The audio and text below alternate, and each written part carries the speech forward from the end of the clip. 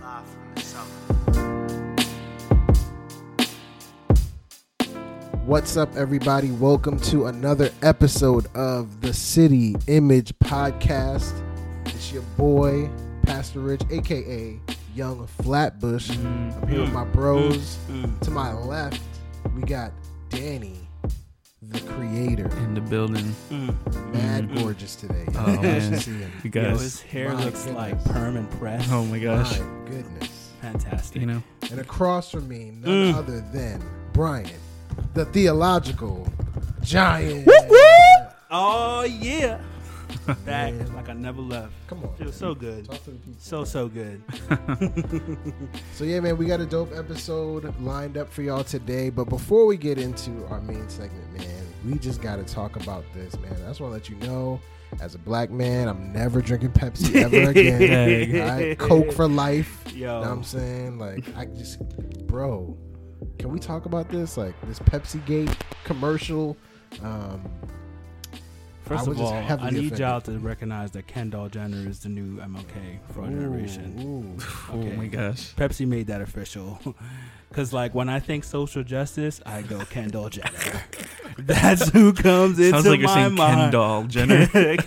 Kendall, you know, the whole family. I mean, I think the Kardashian family, they are just beacons of light for social justice and righteousness in the land.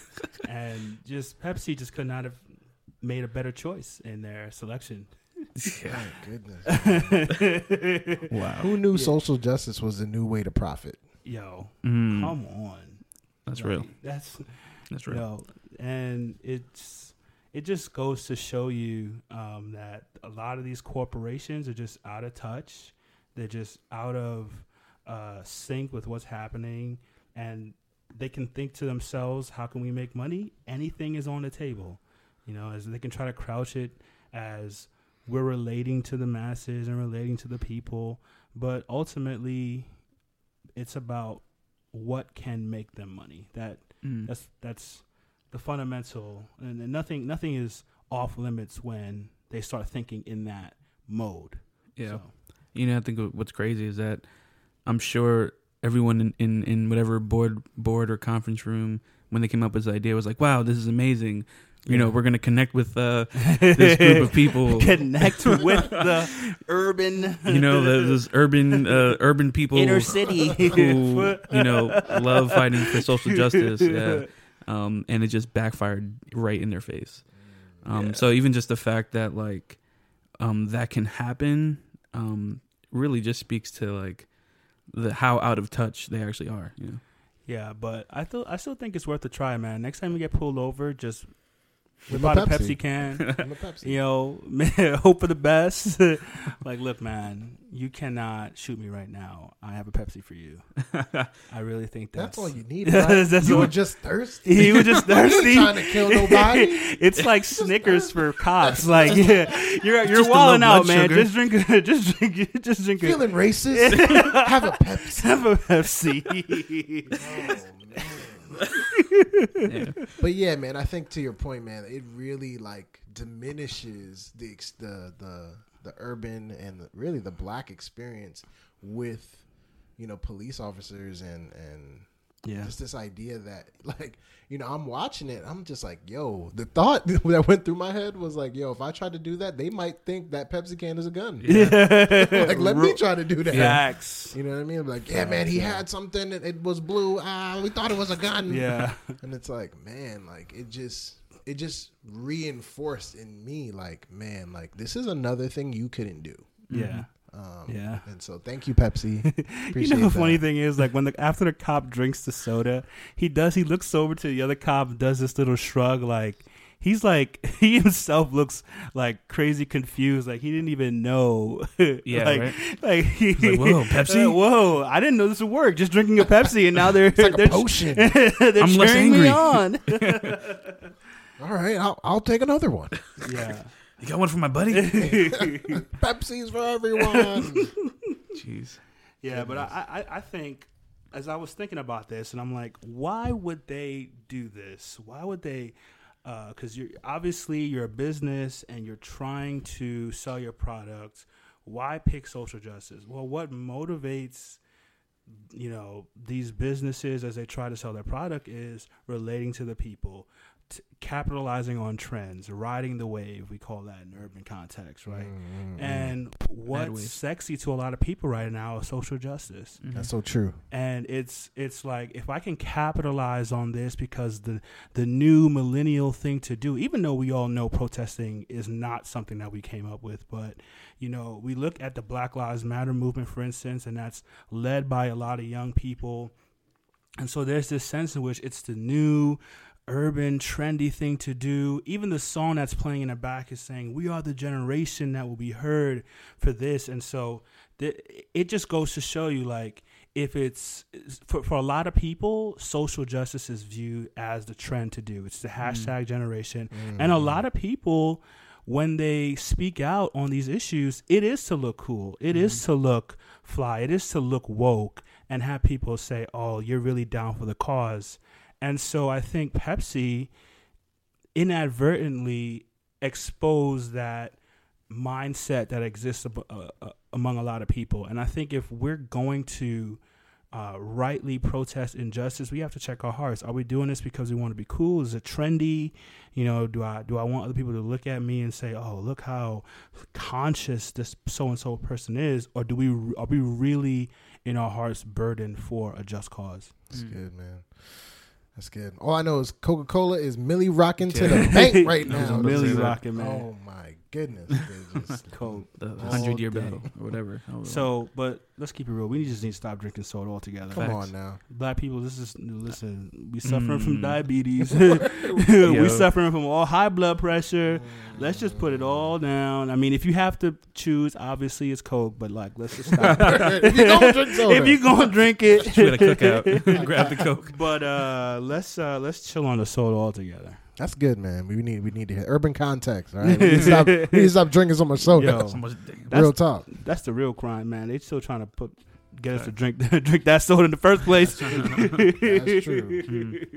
That's what's up, man. Well, cool, man. So we're about to jump into our next topic after the break. We're going to be talking about apologetics, man. And like, what does it mean? What is it? Like, do we even need it? How is it in the urban context? Do black people even know how to spell it? I still mess it up from time to time. Yeah. And I'm supposed to be a theological giant. So I love your transparency. So cool. Stay after the break. Apologetics.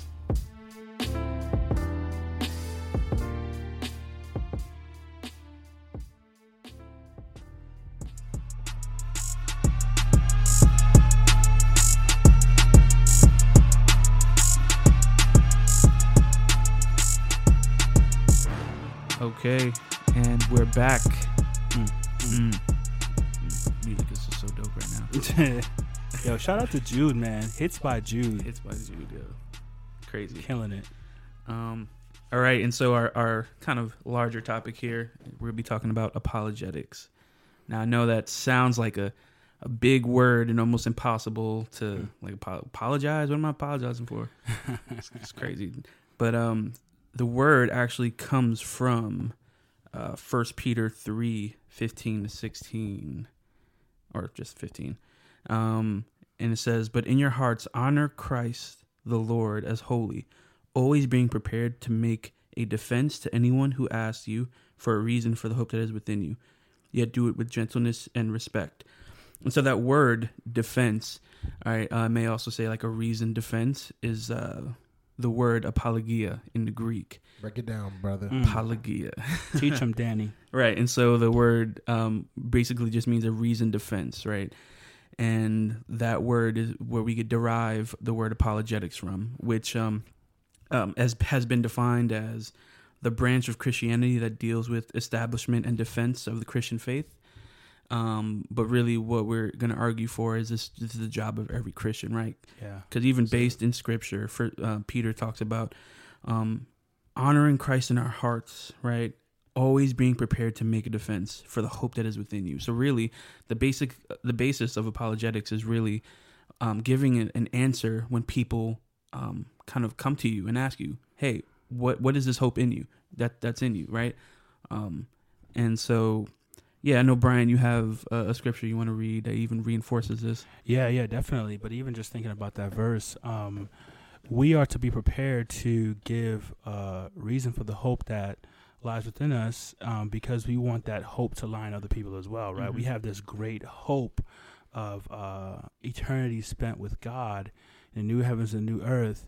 And so that joy is produced from this realization that causes us to want other people to be a part of this. And so that launches us into evangelism.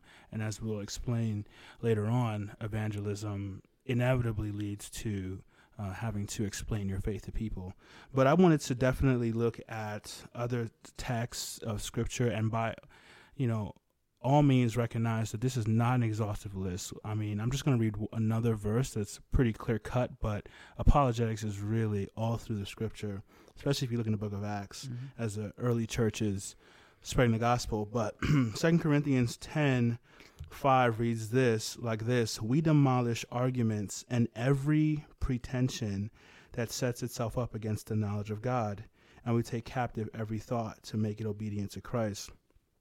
So Paul essentially saying there that every idea, every worldview, everything that says essentially that the Christian faith is false, and we all know that there are entire systems of thought set up against the Christian faith, Paul's very clear, we demolish that, right? And so he may not have this triumphalism attitude in the way he talks to people.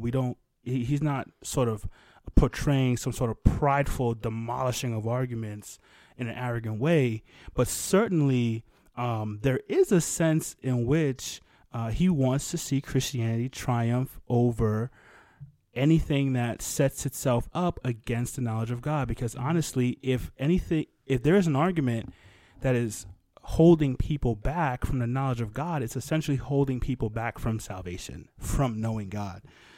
So he's very adamant and forward about needing to take every thought captive, make sure that all thinking, all reasoning, every worldview that we establish is submitted to the Lordship of Christ, and Christians are to be engaged in that endeavor. That's good. Even when you see again Paul in the book of Acts going to the synagogues, right? Preaching the gospel. When you see him in Mars Hill, speaking to these Greeks about even their own literature, right? Yeah, and kind of defending the idea of God, right? Mm-hmm. You see him giving a reasoned defense, right? And so also just realizing that apologetics is not just this like high sort of knowledge kind of thing, right? It's something that in the everyday, right, we're kind of called to do, just to give that hope. And just so one of the things we want to do is just really let you guys know that you have the ability to do it. You don't need to be studied in every aspect of every religion or anything like that to engage in this in this act, right, of giving a reasoned defense. And even right now, we're about to talk about what's the importance of it, right? And so, Rich, I know you have some stuff you want to say. Why is apologetics even important in the first place? That's dope, man. Can I read a scripture too? Yes. Yes. Come on, Pastor. Pastor. Bring the word. I want to read, man, Philippians chapter 1, verse 7. He says, "For it is right for me to think this about all of you, because I have you in my heart, since both in my imprisonment and in the defense and confirmation of the gospel, all of you became partners in God's grace together with me." Mm-hmm. And it's dope because, man, like we have all partnered together here as well to defend our belief system. And so, man, like the funny thing is when we really look at that verse in 1 Peter, like, man, always be ready to make a defense. The issue when I think about the community, man, is just like, always be ready to make a defense, right? To be able to talk about the hope that's in you. The problem is ain't nobody know you got the hope in you. Nobody even knows. Facts, so, Brian, like when you talking about like, man, like this is so connected to evangelism. It is, man, because the only reason you would have to defend something is if somebody is attacking something.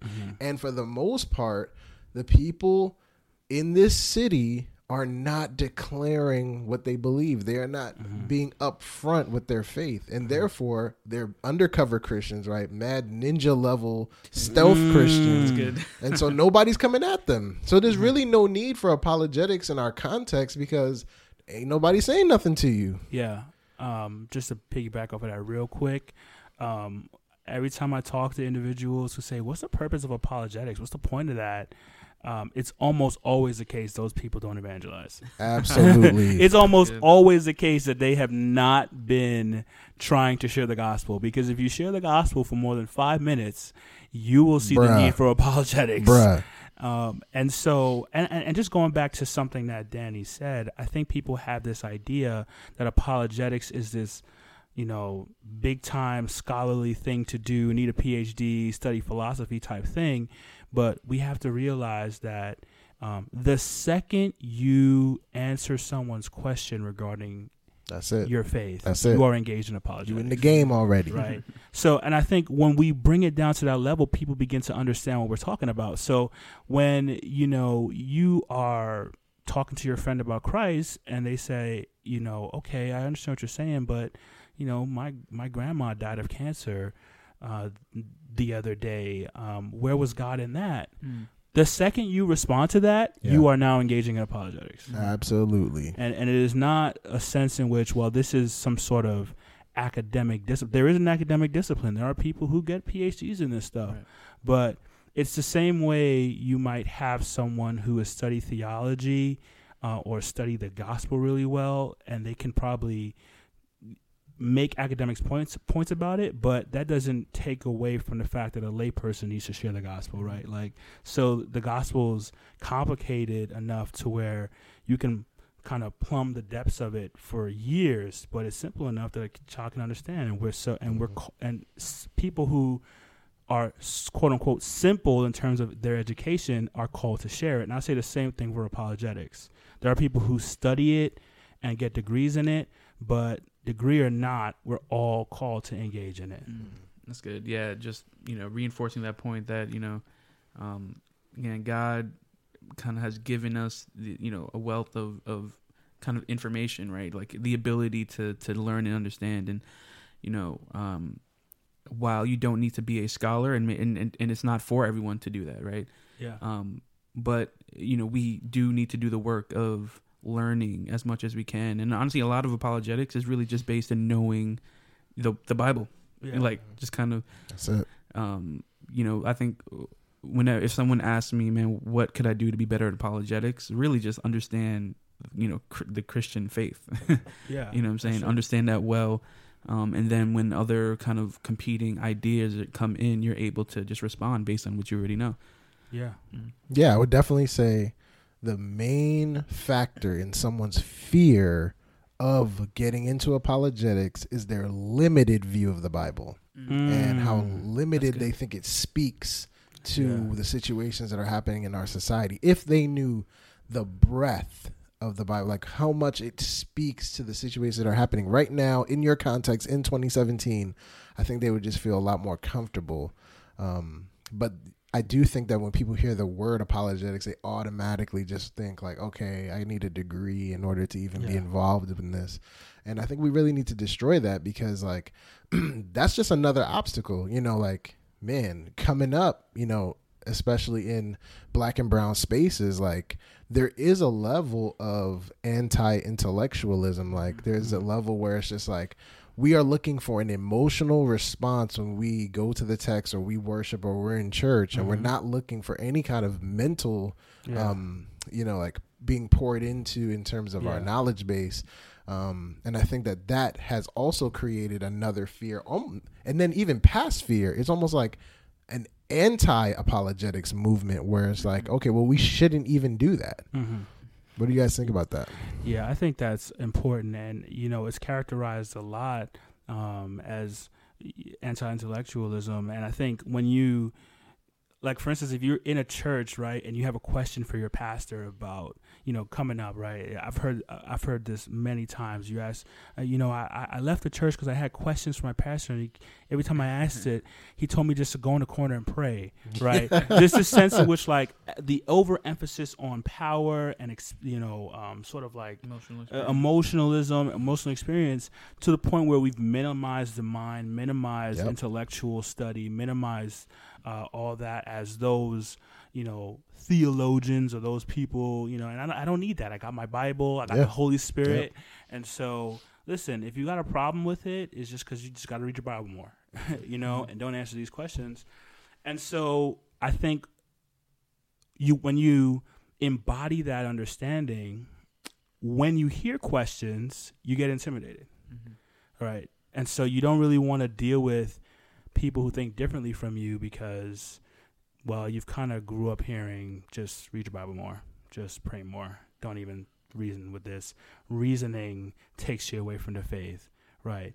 And so I think we definitely have to not see the mind as the enemy. God wants us to love us with all of our heart, mind, and soul. So, thinking thoughts in accordance with how God thinks and forming your worldview and understanding it in accordance to how God sees and understands is glorifying God. And apologetics is essentially being able to express that when people ask you questions. Yeah. And even in my experience, this sort of anti-intellectualism in the church, right, especially in the black church, has really kind of, I feel like, leads to not evangelizing to people of other faiths. There's this either fear of, not knowing or even just like dismissing, right, other people and other faiths as just being foolish without doing the hard work of learning and getting to know the faith or the people to be able to give an apologetic to them, right, to be able to share with them that hope. And so I feel like that it kind of like has guarded, has created a bunch of guarded people. And then even, when people get outside of those circles, you hear a lot of that, right? A lot of that, like I found so much freedom in other things, right? Yeah. Because they were okay with you exploring, right? Truth or exploring faith, creating that safe space for you to be able to explore ideas, right? But even as Christians, if we don't kind of own that and take that in, we're actually making it hard for people when they're in search, like to feel okay to question. So I think going back to your question on why is it important, we have to understand that, yes, we all affirm that God is the one who saves, right? Everyone here on that table, we're all reformed and stuff. And monergism and jism or whatever. Went to seminary. Seminary, monergism, so we all affirm that, right? But we understand that God accomplishes his ends through particular means, and he uses people to do that. And so as apologists, which every Christian should be, right? We are being used by God to clear away every type of hindrance, every type of sort of shackle of the mind that comes by way of false understanding. God uses us to clear that away as we give answers for our faith, and then God brings about faith in the hearer if it's his sovereign will. So I don't exactly know how that works, but time and time again, I mean, you look at a guy like C.S. Lewis, who was an atheist for a long time, and I believe he was in conversation with J.R. Tolkien, and they really, had conversations about Christianity. And as he was really, thinking through Christianity, he came to faith, right? And so that's because he began to have a lot of his questions answered. And C.S. Lewis himself went on to be an amazing apologist. Yeah. So there is a sense in which God, in his sovereign way, uses people's answered questions about the faith to bring people to faith. Absolutely, absolutely, man. And I also want to just go back to that, the verse in First Peter, man. Like, man, always be ready to make a defense. It doesn't say offense. Mm-hmm. And man, just for me personally, when I first started getting into apologetics, my motivation was whack, bro. Like, it was totally to dominate what I consider to be opponents, right? It was completely as a way to pick fights. And like, I would study for the purpose of, man, when I know when I drop this nugget on them, they gonna have jack to say to me and I win, right? Like, it was a boxing match. Like, I was trying to be the Mike Tyson of apologetics. That's right. And man, what I found in that is that me trying to dominate people did not bring them to Christ. That motivation was not loving. And I think there's a temptation in us to see knowledge as God, because we tend to put the smartest person in the room on a pedestal of holiness, right? We tend to equate the smartest person to the holiest person, right? Or the person that's most obedient, and that's rarely the truth, right? Rarely. And so, man, like, I just want to, for the listener out there who's just feeling like, man, yeah, I'm just going to get into these books and I'm going to learn everything about Islam so I could go talk to my Muslim friends and dominate them. And it's just like, man, like, it talks about gentleness, coming to them with love. And it's like, that's what prevents it from becoming an offense, man. It's a defense. It is, as you share, they have questions. Be ready to respond. Not using it as a tool to hurt people. And I've just seen that a lot of times, man. People really taking apologetics almost like a sword and trying to, just trying to hurt people. And the other thing is that it gives you a false sense of spiritual maturity. That's so Absolutely. good. A false sense. That's because so good. what I always tell people is, you preaching right now. I better pay attention to this. Pay attention to this man right now. Be very careful about your ratio between how much you talk about God and how much you talk to God. Yeah. And so watch that That's ratio. good, Doc. Yeah, because like when I was on like the super grind apologetics, like I was like, yo, like I'm killing it as a Christian because I know a lot. And God was just like, I don't even know you. Because you don't talk Bars. to me. And so like, don't ever think that learning, chopping up these different worldviews and learning how to respond to people and learning all these different, religious facts and philosophies, that doesn't automatically make you closer to God. Yeah. And so don't use apologetics as a fake sense of spiritual maturity. Like, you still have to dig into your relationship with Jesus, because quite honestly, in my experience, I've had the most effective conversations with people when I'm trying to love them well and I'm trying to serve them well than when I was just trying to kick knowledge. Yeah. Yeah. I mean, that's so good. I know in my own story, coming up in a church that was really unhealthy, spiritually and theologically, like that made me like study, right? And that made me really get into like theology, and I became real smart, right? But the fact that it was unhealthy also meant that I was spiritually immature. And so it's not till much later me having to really like learn and even now learning to like just simply obey, right? Come on, man. Like that's really what it's about, simple obedience when we talk about this life for Christ. Yeah, so definitely with you there. Yeah, I mean, listen, having gone to seminary, I've seen in my own personal life, and I've seen others, and I've heard stories of others who have had theological training, and I can tell you that knowing more theology does not equal Facts. obedience. Come on. Okay. Now, obviously, doctrine helps. Certainly, Absolutely. but the Holy Spirit has to apply that to your heart in deeper and deeper ways, and that only happens through fellowship with Him. That's right. So by no means can you say that I've accumulated knowledge theologically and understanding of other religions, and I can tear down any worldview, and so I'm mature in Christ. And for the longest while, I thought that was the case. Me too, man. But when faced with your own sins and your own shortcomings, you realize, you know what? I'm nasty. Yes.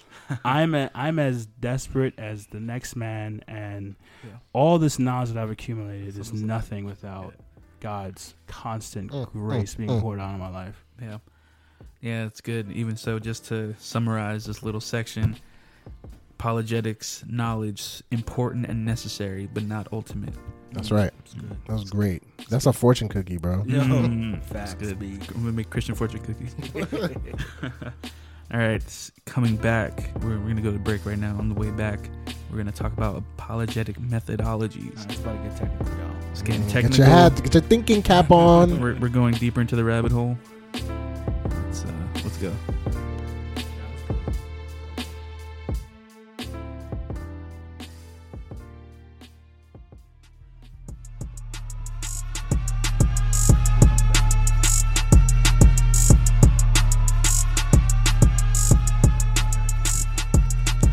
All right, and we're back. City Image is the best. I love City Image. We're working on getting some dope drops made. But in the meantime, we're talking about these apologetics, though. Boom, boom. So now we're talking about apologetic methodologies. Break it down for him, creator. Man.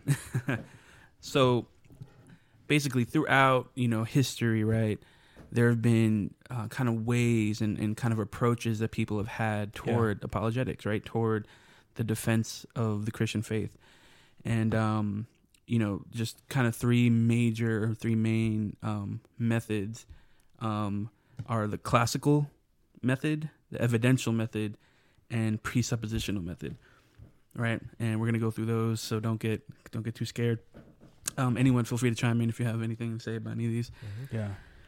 The first we'll be talking about is classical, okay? And so the classical stresses rational arguments for the existence of God and uses evidence to substantiate biblical claims and miracles. And so, if you know anything about apologetics, R.C. Sproul is classical. One thing I'll say about this is it usually lends itself to philosophical arguments, right? And so a lot of like the old kind of church fathers were be considered classical apologists. It's really stemming from Thomas Aquinas, who came up with his, I think it was 5 ways, and so he had his cosmological argument and theological argument and these types of arguments that he would try to show from these arguments that God existed. And so from that, it kind of blossomed. I mean, obviously, there was actually, even before Thomas, there was a lot of even Muslims involved in doing philosophical arguments, arguing for the God's existence. William Lane Craig's Kalam cosmological argument. Kalam is actually an Arabic word. Right. So he borrowed from this philosopher called Al-Ghazali or something. I mean, not be totally Google it or something, but do your Googles.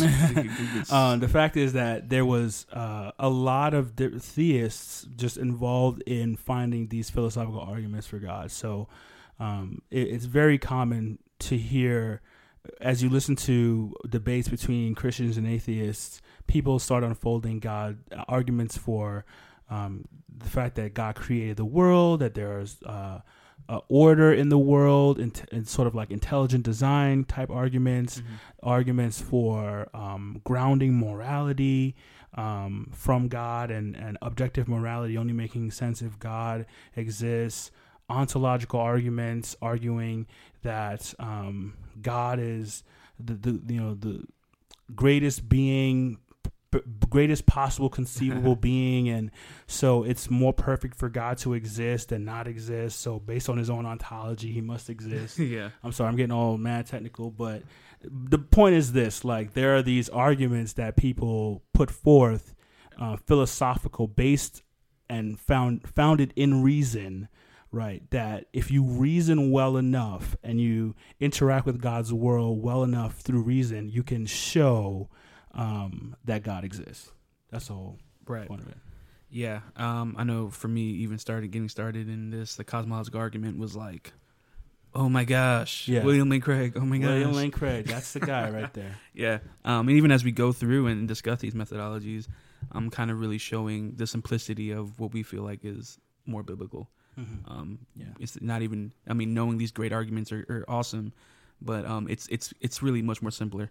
The next method we'll talk about is evidentialism, or the evidential methodology of apologetics. So evidential apologetics stresses the miracles found in the Bible, particularly Christ's resurrection, as an evidence for the existence of God and the validity of Christ and his words. It also uses historical evidences to support the veracity of biblical accounts. In this, it is similar to classical apologetics, which stresses reason in its approach to evidences, but its focus is on evidence, where classical apologetics focuses more on reason, right?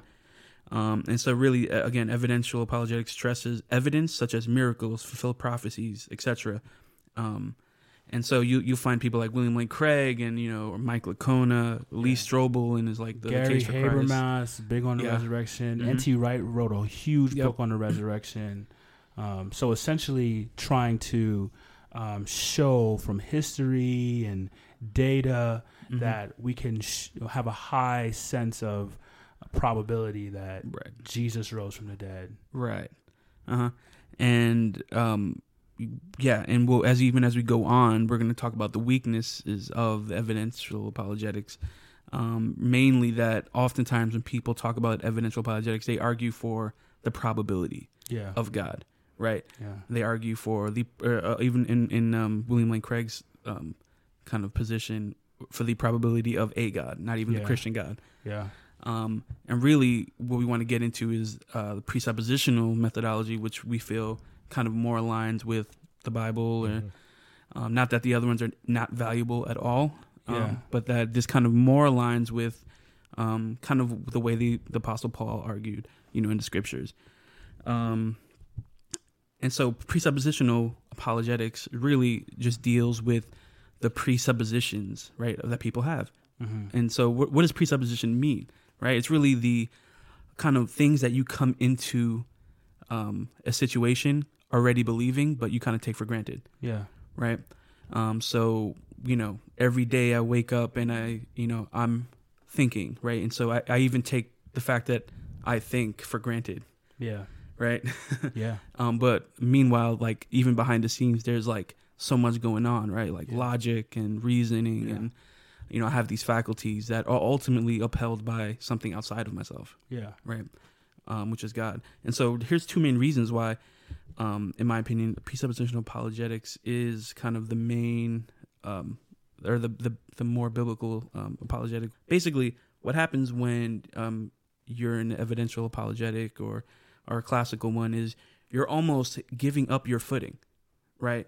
You're kind of saying, okay, I'm a Christian, but I'm not going to think as a Christian. I'm actually going to go and think of as a non-Christian, right? Or as if God didn't exist, and we're going to reason to God. But really, when you're doing that, you're giving up your footing, right, to go and argue with the other person from a non-God footing. And what the Bible talks about is that actually it's the fear of God that's the beginning of knowledge, right? The Bible talks about all the treasures of wisdom and knowledge are found in Jesus. And so why would we, believing that there's a God, why would we give that up in order to go argue from something that we already acknowledge is foolish? Yeah. A lot of these systems that we just outlined before we started talking about presuppositionalism, or as Dr. Oliphant likes to call it, covenantal apologetics. Shout out to Doc Ock. But what they tend to argue, these other systems of thought, is that in order for you to prove Christianity, you have to not assume Christianity is true from the beginning. And so they will accuse presuppositionalists as falling into circular reasoning. So the best type of apologetic is one that does not assume Christianity is true, sort of enters into dialogue with contrary worldviews, not assuming that's true, asking the person that you're dialoguing with to not assume their worldview is true, and then let's just use pure reason or pure evidence to sort of establish that Christianity is true, right? Now, there's a couple of problems with that. Number one, as Christians, we believe that the fall has greatly diminished our ability to reason. And so, as Paul outlines in Romans chapter 1, people are suppressing the truth in unrighteousness. So when you dialogue with an atheist who says he doesn't believe God exists, he isn't just saying that because there's this lack of evidence. He is suppressing the truth in unrighteousness because, as Paul says, there is a ton of evidence of God's attributes that's being revealed constantly by the creation. And so when we say to the atheist, for example, or the non-believer, when we say to them, just use reason to come to the conclusion that Christianity is true, we're assuming that people are just reasoning purely out of just without any type of immoral stances in their heart that affects the way that they reason in the first place, right? And so that's number one. Number two, in all reality, people don't abandon their worldviews when they enter into discussion. Yeah. That's right. It's just not true. Like if the atheist says, all right, let's just, sort of not assume our worldviews are true and let's just start having a discussion and reasoning, he is going to reason according to his atheistic worldview. So when you present arguments, he is going to try to explain that by way of his atheism. So if you make an intelligent design argument, for instance, that, okay, you see how complicated the eye is? There's no way that could have evolved by way of natural selection working on random mutation or something like that. He's going to be like, well, I'm going to find a way to explain that atheistically. Mm-hmm. He's not going to be like, oh, that sounds pretty good. Yeah. So everybody is using their worldview to help interpret the data, because until they've been convinced that their worldview is utterly unable to answer for the data, they're going to reason according to that. Right. And so it's faulty to believe that you can just, for the sake of dialogue, let's just not believe that the Bible is true, not believe that Christianity is true, forsake Christian doctrine, and enter into this neutral discussion. It doesn't happen practically. Mm-hmm. Yeah, I mean, and even just to add on to that, we talk about evidence, right? Evidential apologetics. It kind of places us and the atheist almost in the sense of judge and jury. Yeah. You know what I'm saying? Over God. When really the fact that we have any kind of knowledge at all comes from God himself. Yeah. Yeah, man. I think the tragedy of relying solely on an evidential platform for your apologetics is that it betrays how you came into faith. Mm-hmm. And you were not, no one sat on a drew on a chalkboard, A plus B equals you need to believe in Jesus, and that's how you came to faith. So now chalkboarding for your non-believer friend isn't going to work for him either. Yeah. But it's almost as if we forget that when we're in the argument.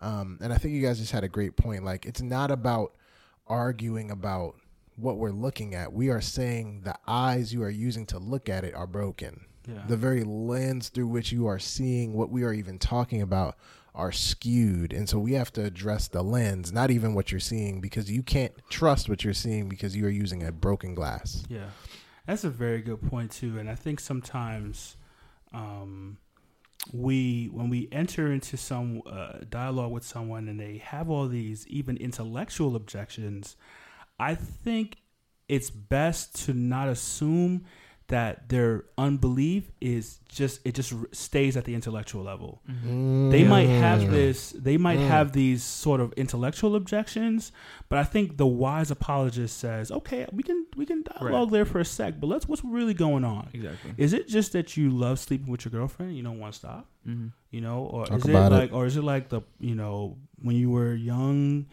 somebody that you loved passed away and now you're angry at God. And so there are all these other issues that inspires unbelief. Yep. And so to assume that, well, I've just got to lay out these premises and this conclusion and this syllogism, and they're going to come to an understanding that God exists and become a Christian, it does not address the whole person. Mm-hmm. And a lot of times unbelief is stemming from a ton of heart issues, moral issues, family history issues, and if we're not trying to have a informed conversation where we're willing to just probe where is this unbelief coming from, we'll forever be stuck kind of going back and forth on trivial philosophical things when we could be getting to the heart of the issue. And I'll just say this, I think we see a beautiful picture of this when Jesus is dialoguing with the woman at the well, where she wants to talk about what worship is on what mountain on John chapter 4. Yeah. And he's like, but you've had 5 husbands though.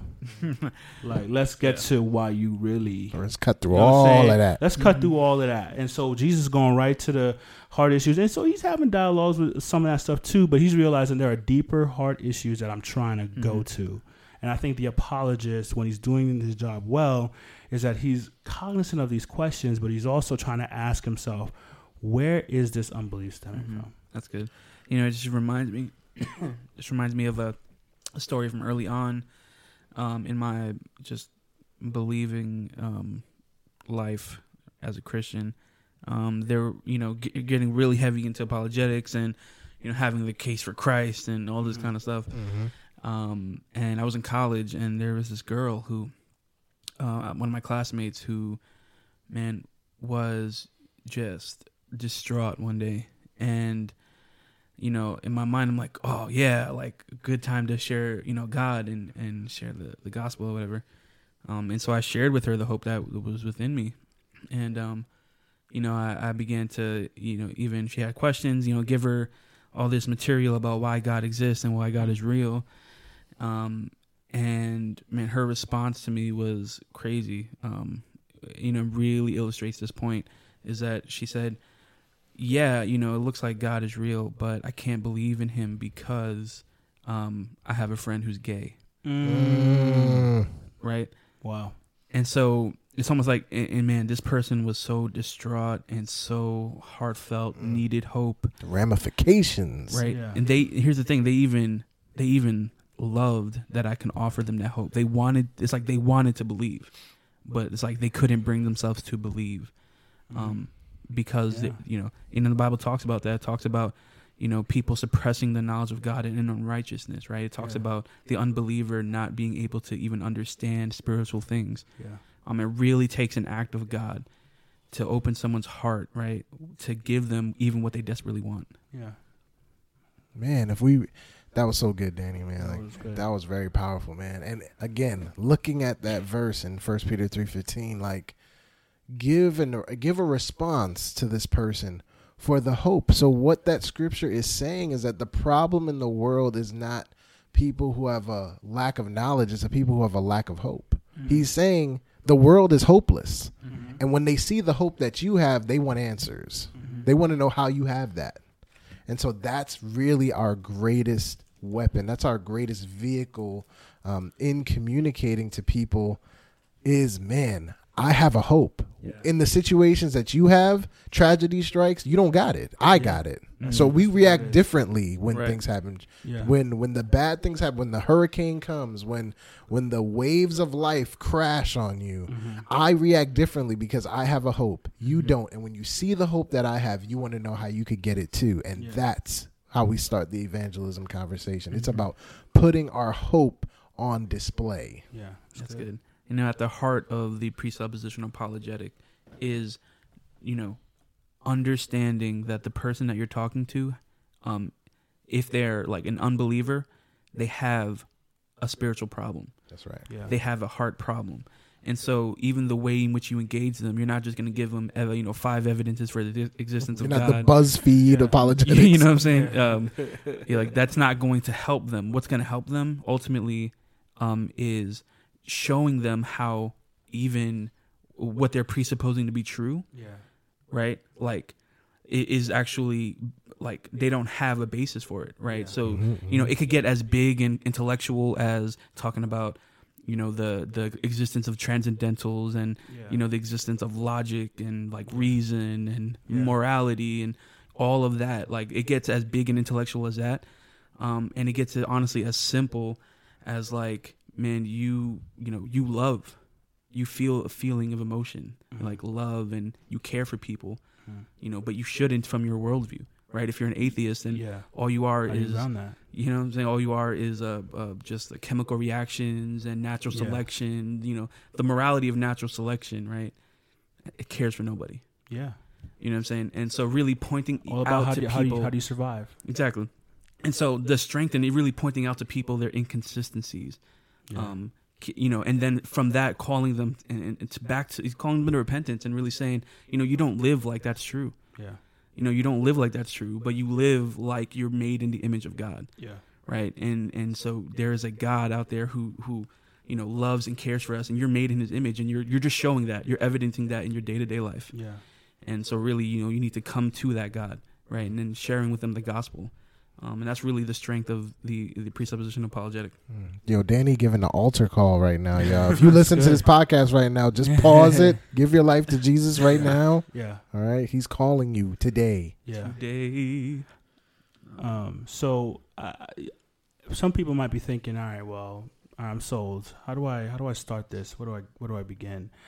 I think the place to begin, if you really want to take being able to defend your faith more and more seriously, is to just know Christianity well. Yeah. I wouldn't recommend going to study other religions and worldviews. And now, if you're in a context where you're surrounded by Muslims or surrounded by people with a different worldview, yes, obviously you're going to have to eventually study what they believe. But you'll be surprised how many questions you can answer when you just understand Christianity really well. Yep. That's right. Mm-hmm. I mean, a lot of, even sometimes I get into dialogues with atheists all the time, and they just have misconceptions about simple Christian doctrine and like these, misunderstandings of the Bible. And so really begin to just understand Christianity well. So I think what I recommend people doing, is just picking up Wayne Grudem's Systematic Theology. Oh man, And start reading through that. I bought my copy like 8-9 years ago. I lent it to somebody and just got it back. Yeah. Like last week, and I'm just reading through it, man. Yeah. Just how refreshing it is to even just read about like the atonement and like, all the depth in there. Like really, it's amazing. So I mean, there are systematic theologies that get way more complex than Grudem and that sort of thing, but that's a very simple book that if you can make your way through that book, you will have a very good understanding of Christian doctrine. And I can guarantee you the vast majority of questions that come your way criticizing Christianity, you'll be able to answer just off of that. Right. So it's going to take work. It's going to take study. But again, you don't have to, I want to remind people, you don't have to necessarily be a scholar to do it. And there are resources out there that have been made simple enough for people with no prior expertise in Christianity to grow in their understanding. That's good. Yeah. And for those of you who just, you may not be that academic, I don't know if I would agree with y'all. I don't know if systematic theology is easy read. That one's not that hard, but if you want it's a very intimidating book, just even size wise. It's intimidating size wise. It is. But what I would facts. recommend is still Wayne Grudem, something called Bible Doctrine, Essential Teachings of the Christian Faith. It is essentially an abridged version of systematic theology. Yeah. And I think that could be a cool place just to get started. Mm-hmm. On Amazon, I'm looking right now, it's about $22. And I think that would be a cool place to start if you've never explored. If you've been a Christian for a long time and you feel like you could handle like a textbook style read, definitely jump into systematic theology. I can't think of a better resource for this topic. But if you've never explored anything with any kind of depth or any book that is exploring the Bible from an academic perspective, I definitely recommend Wayne Grudem's Bible Doctrine. Yeah, another book. Mark Driscoll had a book a few years ago called Doctrine. Yeah. And that was really good, really short. Yeah. Beautiful cover. Yeah. Good. It's good. Mad artsy. Yeah. That's good. So Brian, I know you wanted to share kind of even how you got into apologetics.